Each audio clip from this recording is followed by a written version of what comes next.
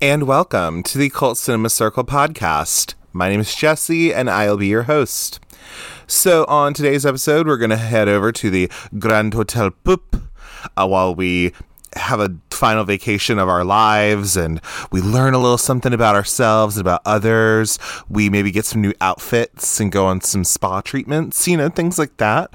But all that being said, though, today we're going to be covering a little movie from 2006 called Last Holiday, starring Queen Latifah, LL Cool J, all them, but we'll get all into that. But to start off, Happy New Year's, everybody. So you're hearing this right around the new year, beginning of the new year, so that's cool.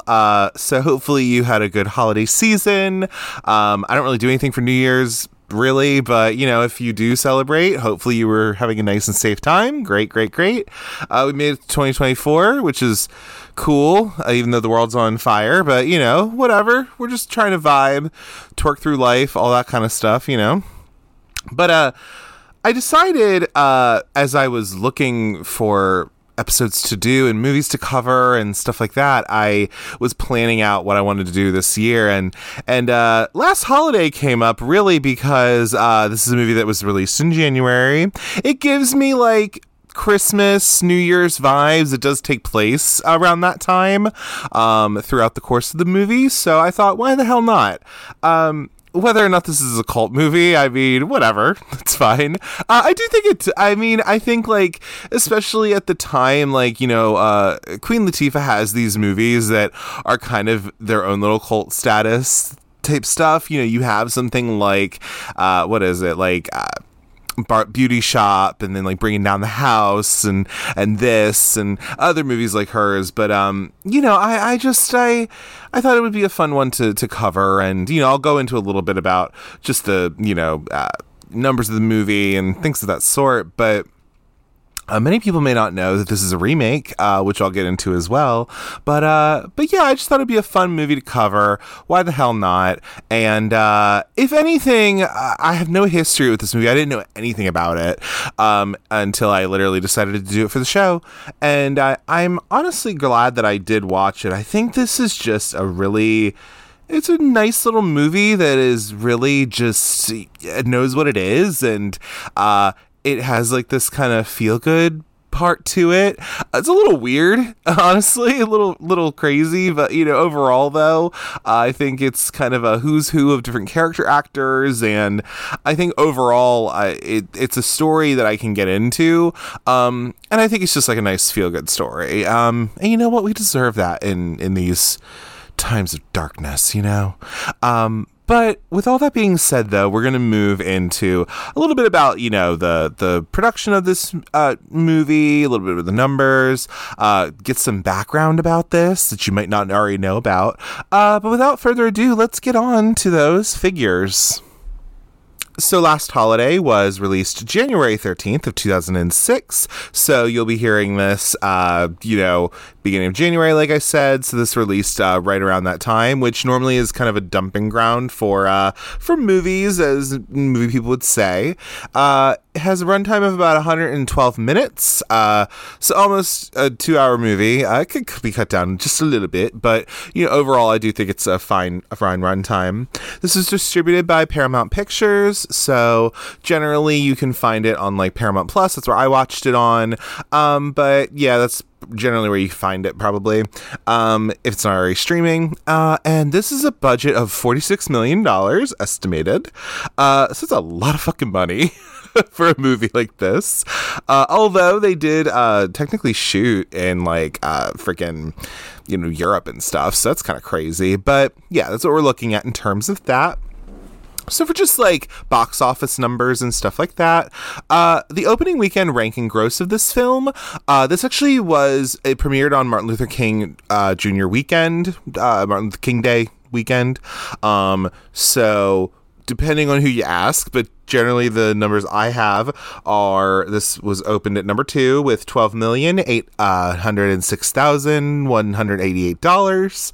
So then Domestically, it made about $38,399,961. Then internationally, it made about $5 million or so, for a grand worldwide total of $43,451,846. So, for all intents and purposes, technically, this movie was a financial flop a little bit. However, critically, it didn't do too bad. It's kind of mid, where it's just 55% on Rotten Tomatoes from the critics, from about 123 reviews, and then you have 67% audience score from about 250,000 plus reviewers or ratings from people who wanted to rate it. And then it has a 3.0 out of 5 on Letterboxd. So that's what we're looking at in terms of just like the kind of critical response to it, and maybe the audience response to it as well. So in regards to a little bit about like our crew and stuff like that, so we have Wayne Wang, who's the director of this. So he also directed like Made in Manhattan. He's also known for directing the Joy Luck Club, which had a whole lot of Asian actresses back in the early 90s. It's, I think, his probably one of the most well-known work, really. So there's that. And then the writers of this are a duo. It's Jeffrey Price and Peter S. Seaman. Now, they wrote as well How the Grinch Stole Christmas, starring Jim Carrey, and then also Who Framed Roger Rabbit. And then they also did Wild Wild West with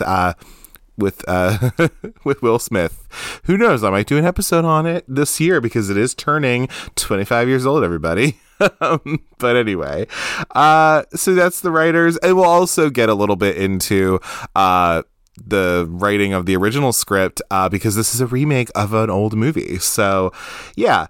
And then George Fenton is our composer for this movie. So he is the composer of Groundhog's Day. He did You Got Mail, Sweet Home Alabama with our girl Reese Witherspoon, Ever After with Drew Barrymore, and also Center Stage from 2000, which I actually just watched Center Stage not too long ago, and I thought it was fabulous. So loved that. I also watched Ever After not too long ago too, and thought it was great. It's on Disney Plus if you have that. And then also, funny enough, well, you know, I love Sweet Home Alabama. I don't love Sweet Home Alabama. What am I talking about? I love Reese Witherspoon, though. I did get my Freeway Ultra H 4K, like, Blu-ray. I'm so excited. Oh, my God. Anyway, so, yeah. But that's what we're looking at in terms of the composer. I mean, the music in this, I mean, of course, you have, like, Smokey Robinson makes, like, a cameo in this movie. But yeah, it's kind of interesting. Then you have Jeffrey Simpson as the cinematographer. So he had quite a career. He shot Little Women with Kirsten Dunst and Susan Sarandon and Winona Ryder. He also did Fried Green Tomatoes with our girl Mary Louise Parker and all thems. We have Under the Tuscan Sun. He also shot as well. And then he also shot Center Stage as well. And also Glitter. I don't know if I could bring myself to even watch Glitter. I don't know about that. I know our girl Mariah's in it, you know, with that whistle tone, but I don't know. We'll have to see about that.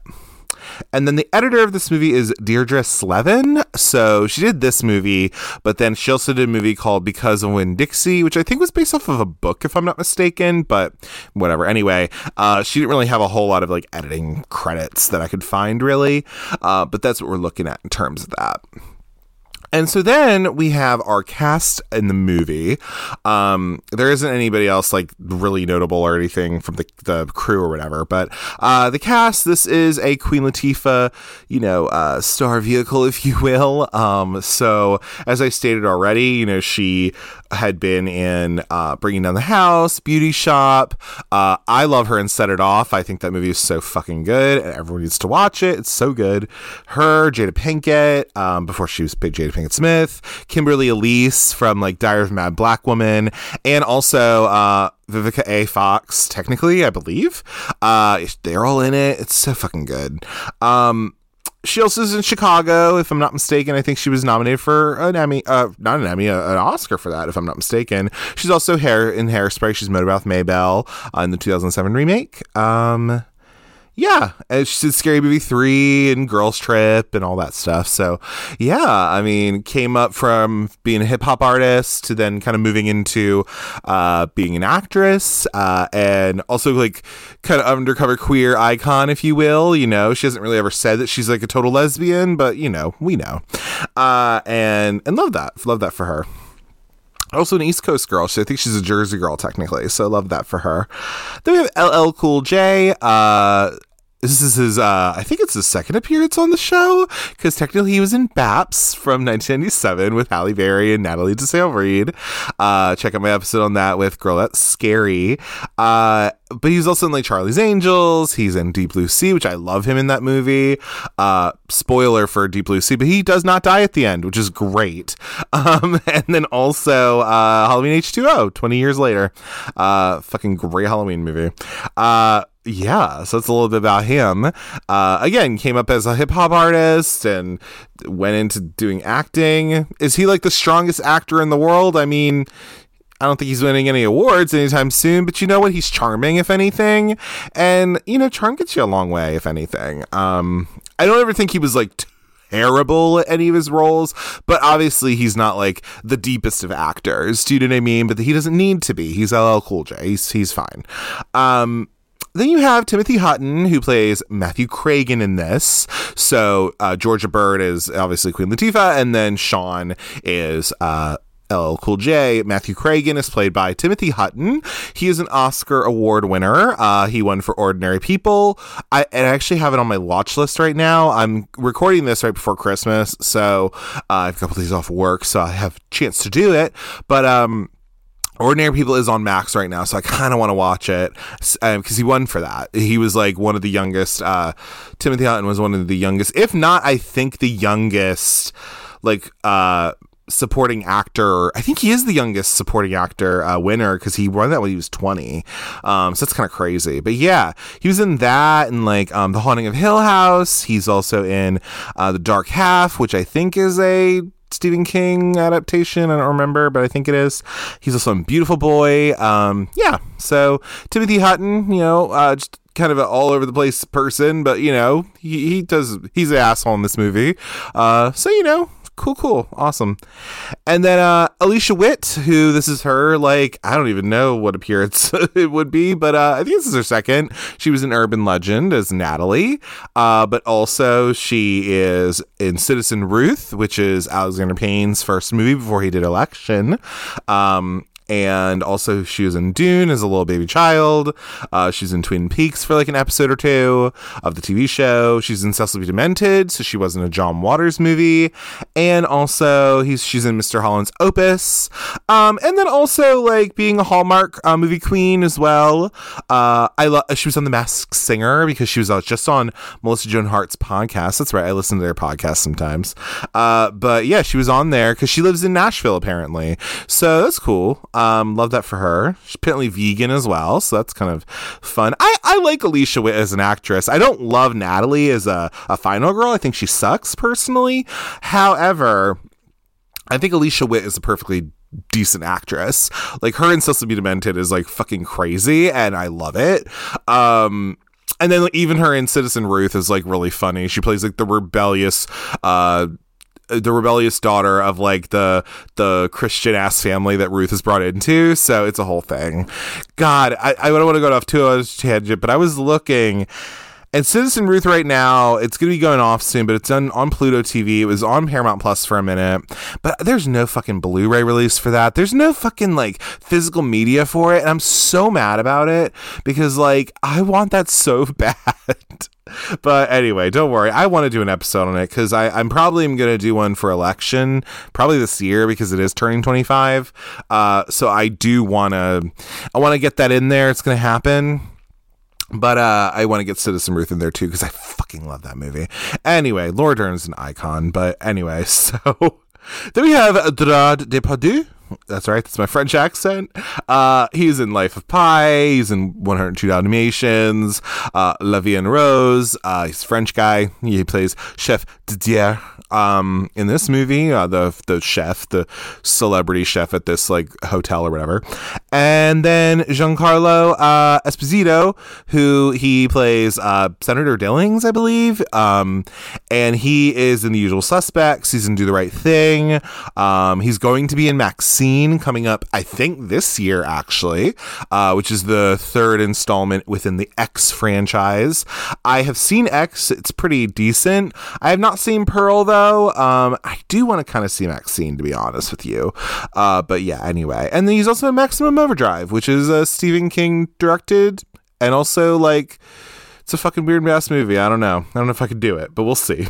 But anyway, so that's a little bit about the cast and the crew and all, and all those people. Also, fun little thing too about this, a young Halle Bailey is in this movie. She plays, if I'm not mistaken, I think she plays one of the, because George's sister is in this movie for like 2 parts or whatever, and I think she plays one of her kids, if I'm not mistaken, because she decides that she's going to go off and be like a country music singer or whatever. But I believe Halle is in here. I almost said Halle Berry. Wow. But, and Chloe Bailey, who is, I believe, her sister, and who's also a musical artist as well. They're both in this movie because they both were in movies back in the 2000s. You know, that's just what you did, you know, and they seem like perfectly, cool ladies. But yeah, and then also like Jane Addams is in this movie, so she is from like Eternal Sunshine of the Spotless Mind. She was also in You've Got Mail. She's in A Series of Unfortunate Events. She's in Happiness by Dawn Salons. She's like a main character in that movie. Yeah, like that. Susan Kellerman's in this movie. She plays in Gunther. We would know her from Beetlejuice. She's in Death Becomes Her. She's also Patty from Elvira, Mistress of the Dark. So yeah, good times. I just found this out, but Ranjit Chowdhury, I believe, who plays the Dr. Gupta in this movie, he's unfortunately since passed away recently, but he was in like this movie. He was also in Girl 6, a couple things, but I just found out he passed away, which is very sad. So rest in peace, Dr. Dude. Emma Lagasse's in this movie too. That's kind of fun. He comes up at the end of the movie as well. But I just thought that was super fun and silly, kind of. But yeah, those are like the main like cast members I can think of, and then also the crew or whatever. But a little bit about this film. So if you didn't already know, this movie is actually a remake of a 1950 movie. And so, of course, we're going to talk a little itty bit about that, because we kind of have to. So this is a British movie, Last Holiday. It features Alex Guinness in his 6th starring role. If you don't know who Alex Guinness is, you do know who he is, because, well, he's an Oscar Award winner, technically, but most people would know him for being Obi-Wan Kenobi in the Star Wars franchise. So that guy was like a leading man in British movies, and one of them was Last Holiday. So this was actually written and co-produced by a guy, J.B. Priestley, who, you know, he was the guy who like wrote this movie initially and everything like that. But you know what's funny, I found out about this is with writing, at least with Last Holiday. So this was written by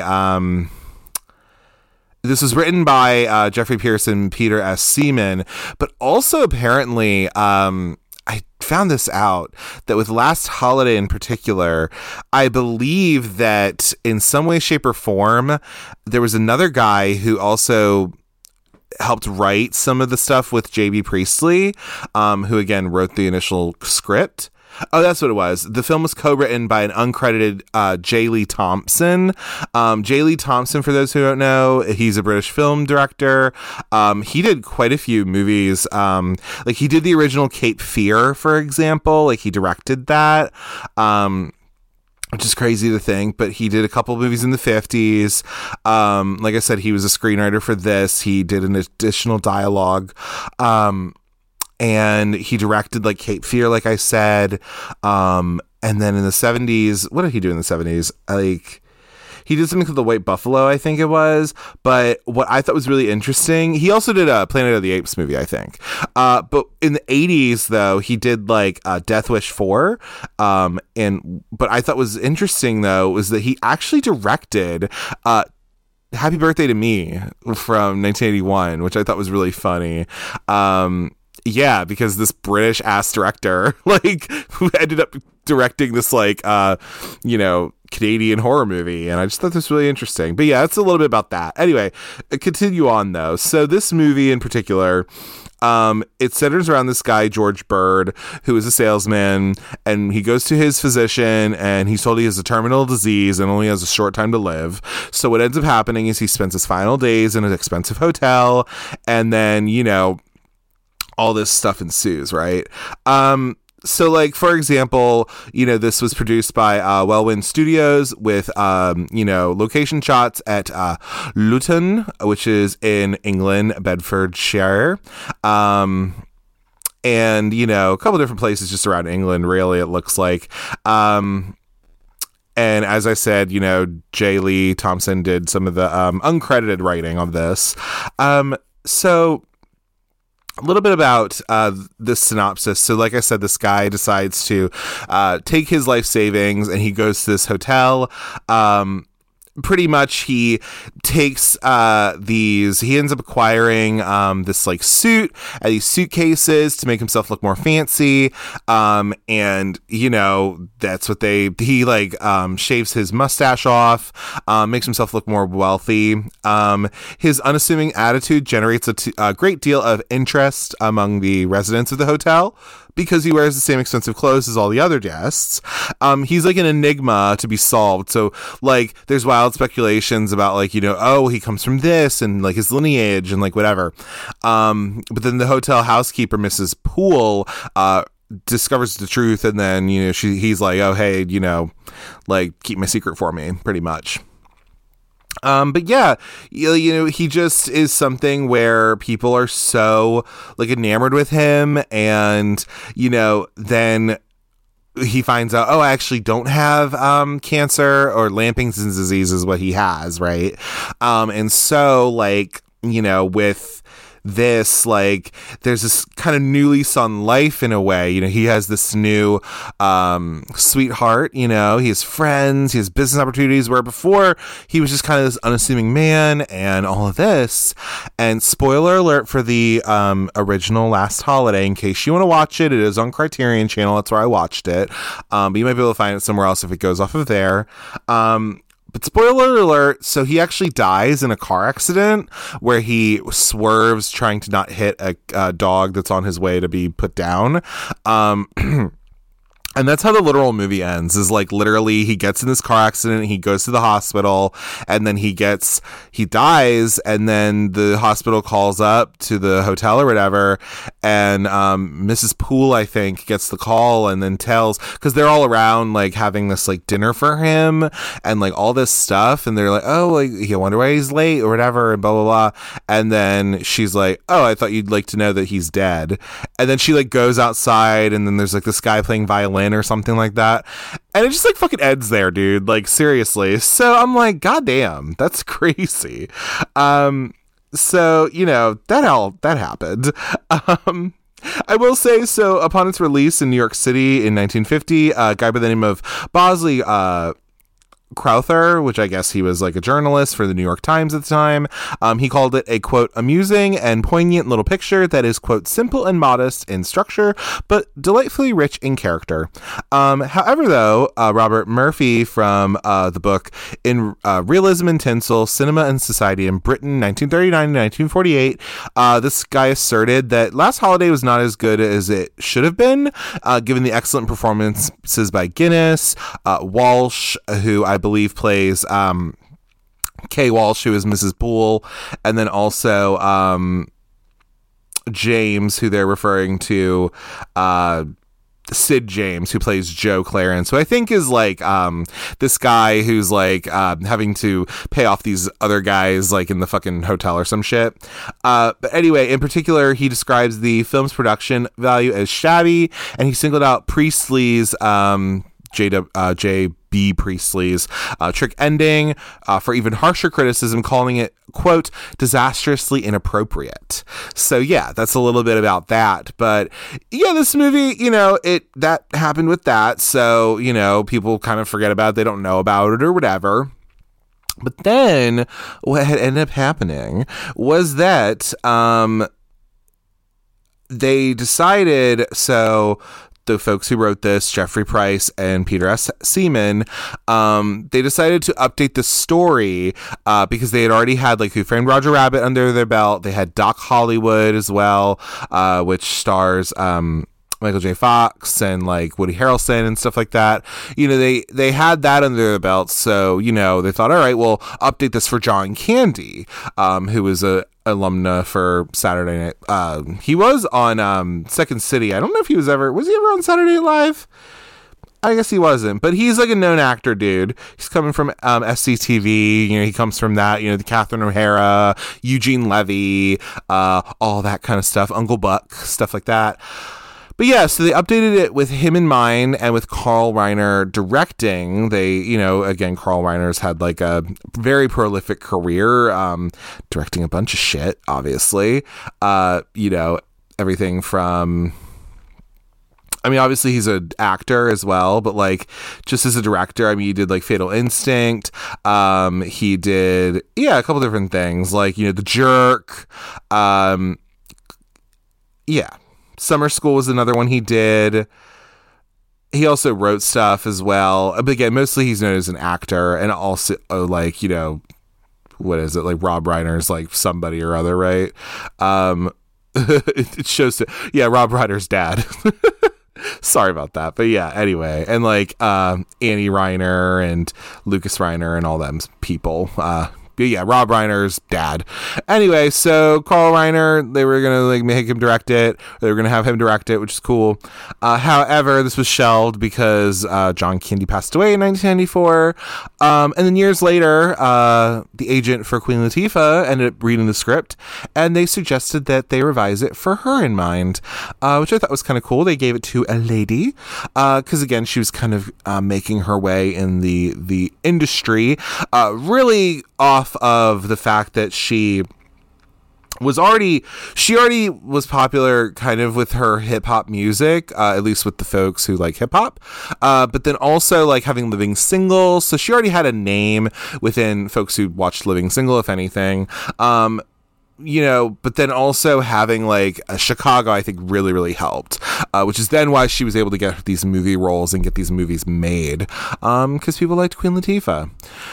And so a lot of the actual like gourmet cuisine shown throughout this is prepared by chefs that were part of the Food Network, and they were actually on their website at one point when they were doing this. And like, for example, like Queen Latifah went on like Emeril Lagasse's show to like, promote the movie, which is funny because like she watches Emeril like in the movie. It's like really silly.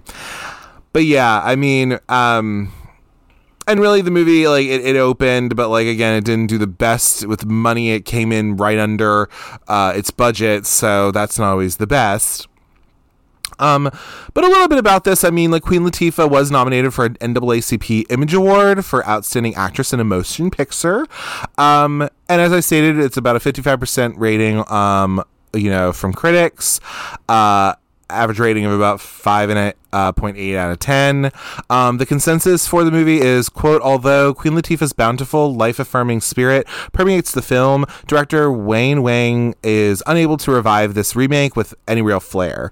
So Roger Ebert of the Chicago Sun-Times, he says that this film, quote, takes advantage of the great good nature and warmth of Queen Latifah and uses it to transform a creaky old formula into a comedy that is just plain lovable. To describe the plot is to miss the point, because this plot could have been made into countless movies, not as funny and charming as this one. All depends on the Queen, who has been known to go over the top on occasion, but in this film finds all the right notes and dances to them delightfully. It is too good to attend to important cinema like Syriana and Munich, which I think were coming out like before this. But on occasion, we must be open to movies that have more modest ambitions. They only want to amuse us, warm us, and make us feel good. Last Holiday plays like a hug. And you know, me and Roger got beef sometimes with some of the shit he says. However, in this case, I will agree with him. And then Ruth Stein of the San Francisco Chronicle states, quote, Latifah's latest vehicle exorbitantly marches towards an ending you can see coming from the first reel. This harmless bit of fluff lacks the element of surprise, but is not without random charming moments supplied by its incandescent star. And then like Jessica Reeves from the Chicago Tribune gave it 3 out of 4 stars, and she describes Queen Latifah as, quote, soft, bold, and very funny, infusing this otherwise predictable movie with a contagious charm. She added, quote, while this is not exactly a profound movie and the message is hardly new, it's testament to this movie's joyous energy that it doesn't matter in the least. We may know exactly where we're going, but the journey is so much fun. All but the most peevish audience member will find it impossible to complain. And yeah, girl, like that's just pretty much what it says with this. But yeah, I mean, like, and really the plot of this movie, as I stated already, I mean, you know, pretty much they're living, Georgia is living, so it's George Bird in the original, it's Georgia Bird in this. She's living in New Orleans at this, and she's working at Cragen's department store. The one thing I will say that is a little, it's not odd, but maybe people could, again, this is a movie, is this came out in 2006, and I don't know about you, but in 2005, because I remember this, a little thing called Hurricane Katrina happened right in where New Orleans is. So, like, you know, I don't know if they're really gonna have mentioned anything about that, and all that kind of stuff, which is kind of just weird, I guess, but not in a horrible way. It's not like they're gonna bring attention to this, because again, it's a movie. Like, it's not like it's not that type of movie. So, like, you know, I just thought it was interesting, though. I was like, oh, well, yeah, that would have been around, like, this time. I wonder if they were able to, like, rebuild and, like, do all that. But again, this is very much more of a feel-good type of movie. So, you know, I'm not going to, like, hold it against them or anything. Again, it is crazy. Like, they really did go to, like, the Pup Hotel in, like, the Czech Republic. Like, they really did go to, like, the Czech Republic. This is all shot in, like, New Orleans, like, Louisiana, which is just crazy to me because, like, but apparently, according to IMDb, so take it with a grain of salt, but this was actually shot in November of 2004. So it doesn't surprise me that maybe it was all before that. So, you know, take that with a grain of salt and take it for what you will. But yeah, I mean, I already kind of explained the general idea of this. A few differences is obviously that, you know, she does have a love interest in Sean, and she decides to go to this Grand Hotel Pup in the Czech Republic, and all that. She base jumps and, like, snowboards and all this, and, you know, she meets these rich people. So Matthew Cragen, who is the owner of these stores that she actually works in, or that she's working in, and like his assistant / mistress, Mrs. Byrne, played by Alicia Witt. Then you have Mrs. Gunther, who I don't know who her counterpart in the original is, but she's like the guest services manager person, but she's also a little bit of a snoop. So she, like, goes through her stuff, and she's told by Cragen to go through Georgia's stuff to try to find out stuff about her. But then Gunter finds this letter that Georgia had wrote to say, hey, look, like, you know, I'm going to be dying. Here's what I want to happen, you know, after I die and all this kind of stuff. And then when Gunter finds this and she tells Georgia about it, she's like, you know, hey, look, like, I'm not going to say anything to anybody about this. Like, don't worry. Although she then ends up telling, like, Chef Didier about it, and then he's supposed to keep it quiet and all this stuff, but we'll get to that in a minute. but yeah, so then there's like an avalanche that happens when she's like on her way to goddamn somewhere, I think. Or yeah, she's like headed to the airport, but there's like this avalanche because she decides I'm gonna leave or whatever. And so then in the meantime, Sean, who's LL Cool J, he's coming to the Czech Republic because he like checks on Georgia, sees her little neighbor boy, and like all this stuff. And I don't know, it's just very interesting how that all works, but. Yeah, the baseline idea is that near the end of the movie, Cragen finds out that actually Georgia is like one of the salespeople that works in his stores. He tries to use this information to like embarrass her or something, but really it just is him showing his ass, honestly. And then everyone's kind of disgusted by him. Georgia also has an interesting kind of relationship with Mrs. Burns because she kind of tells her about herself and she's like, hey girl, look, like my sister has been like two-timing on like she's been like a two-timer before and it never works out for her, so like I don't know why you think it would work out for you, kind of a thing, because these men never want to actually leave their wives for you, so that's a whole thing as well. But yeah, and then there's like this whole like there's this whole scene where Cragen is like drinking on the ledge of the hotel. He's like contemplating suicide kind of, and so then Georgia kind of walks him off the ledge, kind of like talks him off the ledge, if you will, literally. And then like Sean comes and like professes his love to her and all this kind of stuff, because then she also finds out that she doesn't have Lampington's disease, she's gonna live, all this stuff, and it's a nice happy ending because, you know, Americans cannot take a sad ending like this in a movie. We cannot just see Queen Latifah die, okay? I won't spoil anything, but I'm just saying, I don't want to be seeing all that. So anyway, but yeah.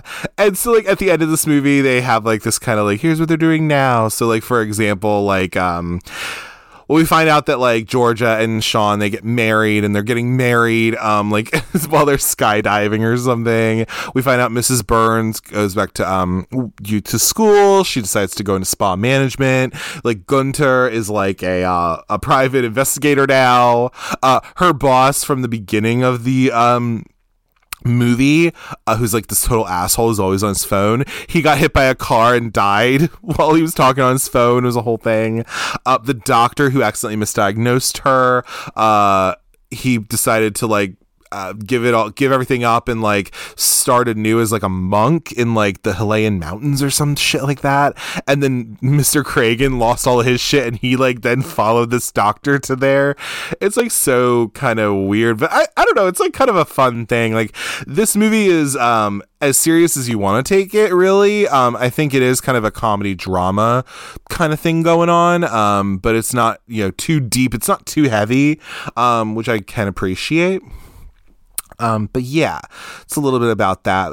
And if anything, like, you know, this movie, like I said, it could be cut down just a little bitty bit, but I will say that I think overall, like, it's paced fine. It does kind of wrap up at the end though, which is fine, you know, but it almost feels like, you know, oh, like Sean's professing his love to Georgia and then she gets this fax saying that she doesn't have Lampingtons and like she's saving Matthew Cragen's life and all this kind of shit. You know, so it all is kind of like, yeah, if anything, it's a little kind of like all thrown together, but like, it's a fucking movie. Like we have to kind of, you know, what's the word? We have to kind of wrap it all up, if you will.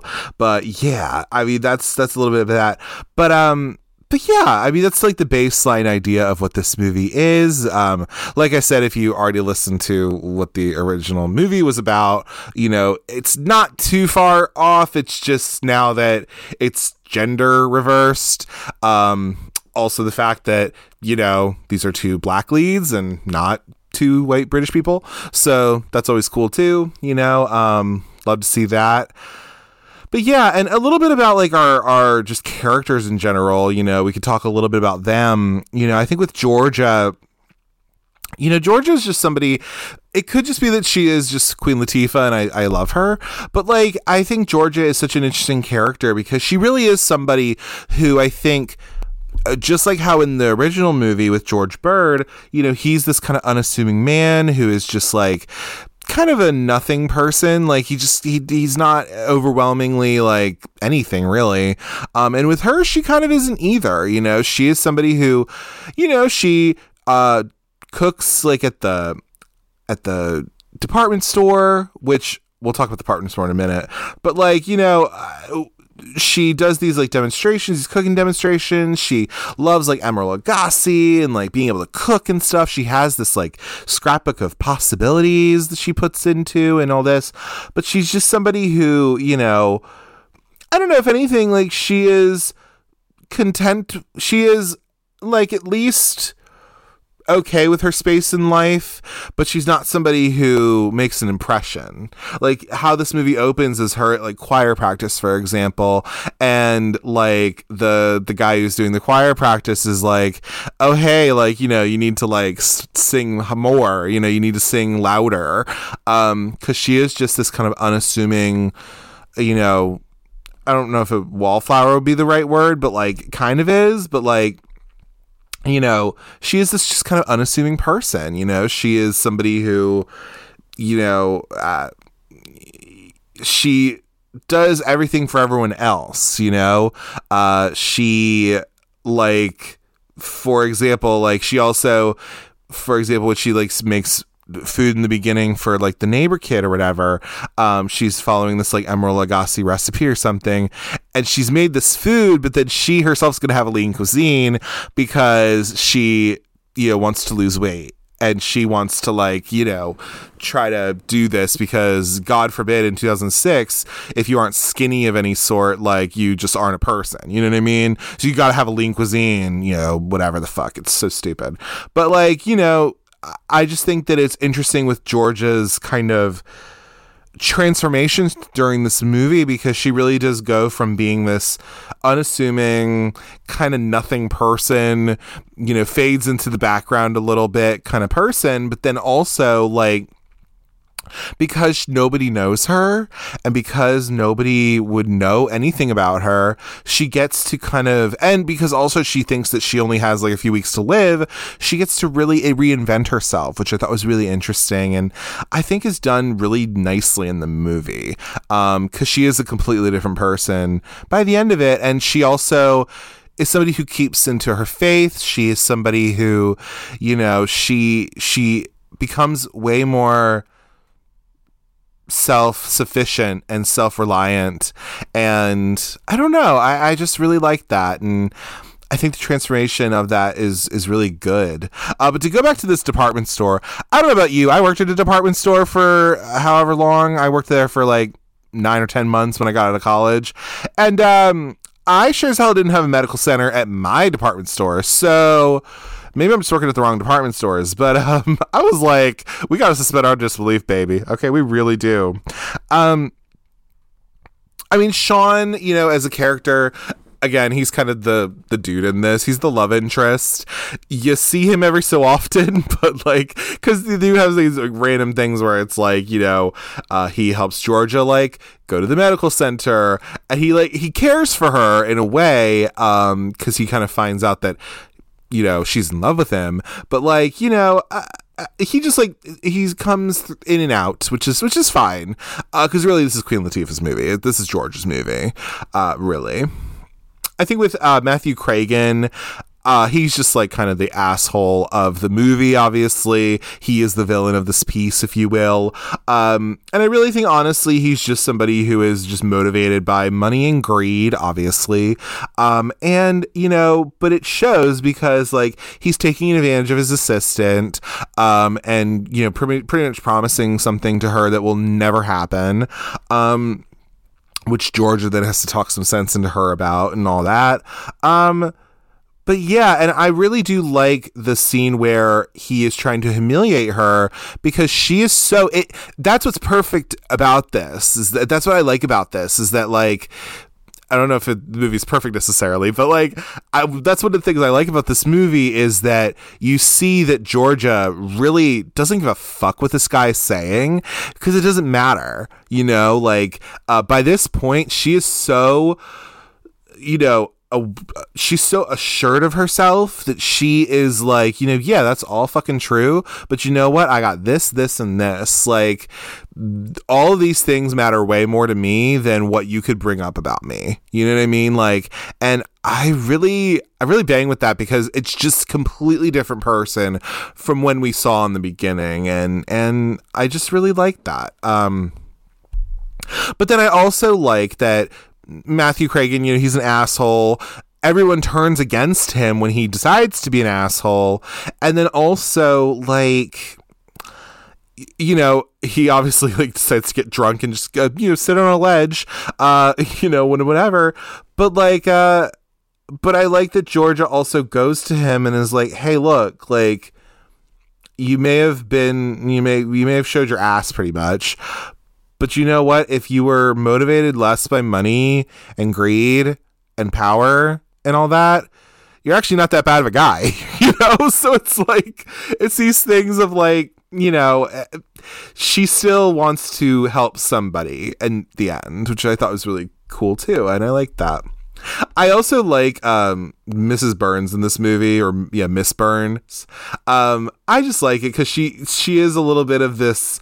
So for example, like when she's getting a massage and she's being a bit of an asshole to like the masseuse or whatever, and Georgia goes up to her and she's just like, I don't like how you're like, I don't like how you're talking to this woman, pretty much. And that's just his energy, Matthew Cragen's energy, going off of to Miss Burns. And I like that, what's her name? Allison and Georgia, they get to have this talk and they become friends. They become friendly with one another. And, Allison is able to get a backbone, and she is able to actually, stand up for herself. Because she doesn't need this, like, bum ass fuck. You know what I mean? Like, it doesn't need it. Like, I mean, money and power, unfortunately, that is something that you need. It's always good to have financial, security, and it's good to have money, I guess, in a capitalist society and all that shit. I get it. But, if you have all the money in the world, that's great and everything, but you're going to be you have no soul. There is no... not to get the whatever, but like, there's no ethical billionaire. There isn't like you could have all the money in the fucking world, but you could be completely devoid of any kind of soul, any kind of like humanity, if you will. So, and I think that's what Matthew Cragen kind of is a little bit. But he turns a new leaf in the movie.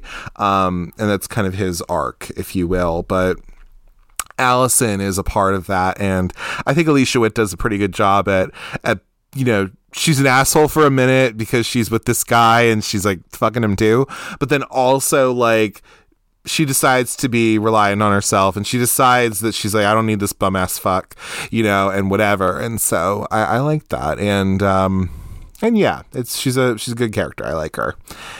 And those are like our kind of main people, So of course you also have like I believe it's Senator Dillings. I like their little him and Georgia have this like little scene together, because Georgia is a part of a church who Senator Dillings was supposed to come to, but he had to cancel last minute because of something.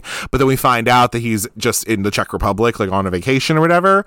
And she calls him on it. She's just like, you had all these people who were like waiting on you, like people who voted for you, and and she's just like, I really do like Georgia's like whole arc in this movie. Like, I just think she is able to come out of a shell that she was sort of in, and because she thinks she only has so much time on this earth or whatever, I really do think that like there is this interesting transformation that happens, and I'm down with it. I like it.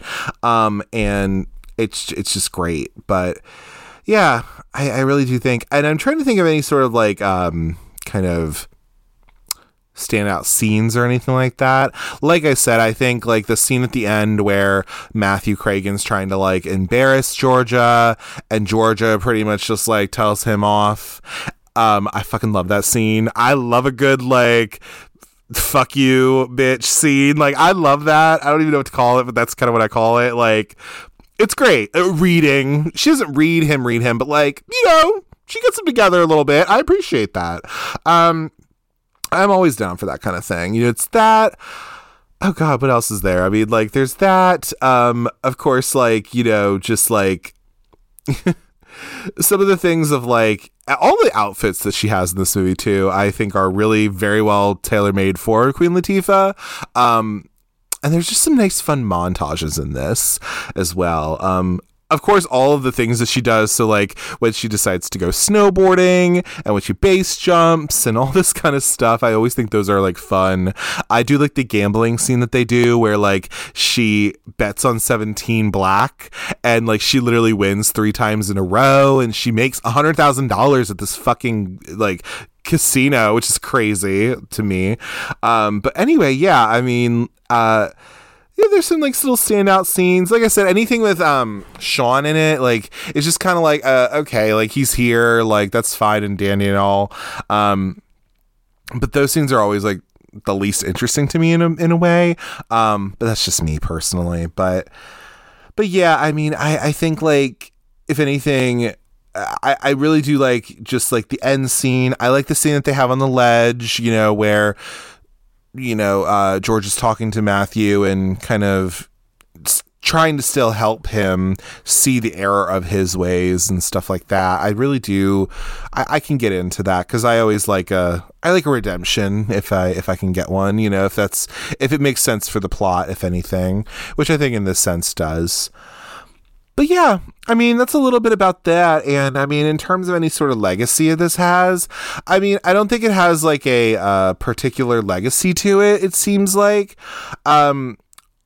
this goes into the pantheon of some like, some of like the movies that were like, talking about like, not even like the Fighting Temptations or whatever, but like some of these movies that are, I will say, if anything, it's definitely in, kind of the black cinema corner, this movie definitely is something where it's cool to see 2 black leads in this film. And you can kind of put it into that as well. And going to places like, this is not shot in California or anything like that. It's all shot on location. This is shot in, which is probably why it costs so much to make, because it's shot in the Czech Republic, it's shot in Louisiana, and they did all that. And I always can really get behind that kind of stuff. Generally, obviously, there can be nefarious things for that with like right to work and things like that, but overall, like on location shooting can be really cool. I can really be into that. But I think if anything, like, this movie technically didn't do well financially. However, I do think like it does have a certain place in people's heart. It does feel like a nice little winter movie, which is, again, why I'm doing it around this time, and why I'm releasing it the time I am. But I really do think that this movie just shows that Queen Latifah is a bad bitch and I love her.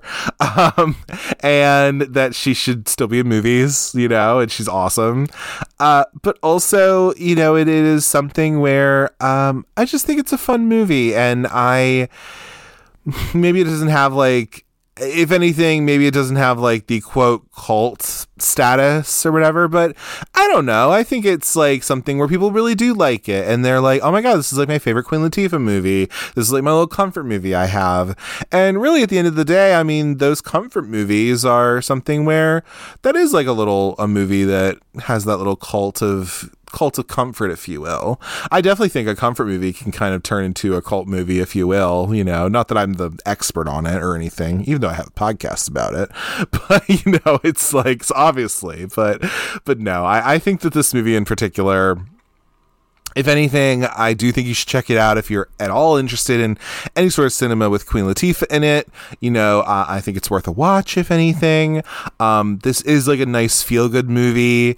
So it's not too sad, even though the subject matter itself is kind of like dealing with death, but like overall it's not too like serious. Obviously, it's still a comedy at the end of the day. And I definitely do recommend it. You know, sometimes it's on Paramount Plus. Like I said, it's on there currently right now, but I think it's going to be leaving at some point by the time you're hearing this. But if it's still on there, please, go check it out. I don't know if it ever comes on Pluto or Tubi or anything like that, but, I maybe wait for it to stream if you want to. Although, honestly, if you want to rent it, go ahead and rent this bitch. Like, go and do it. Like, I think that'd be really cool, too.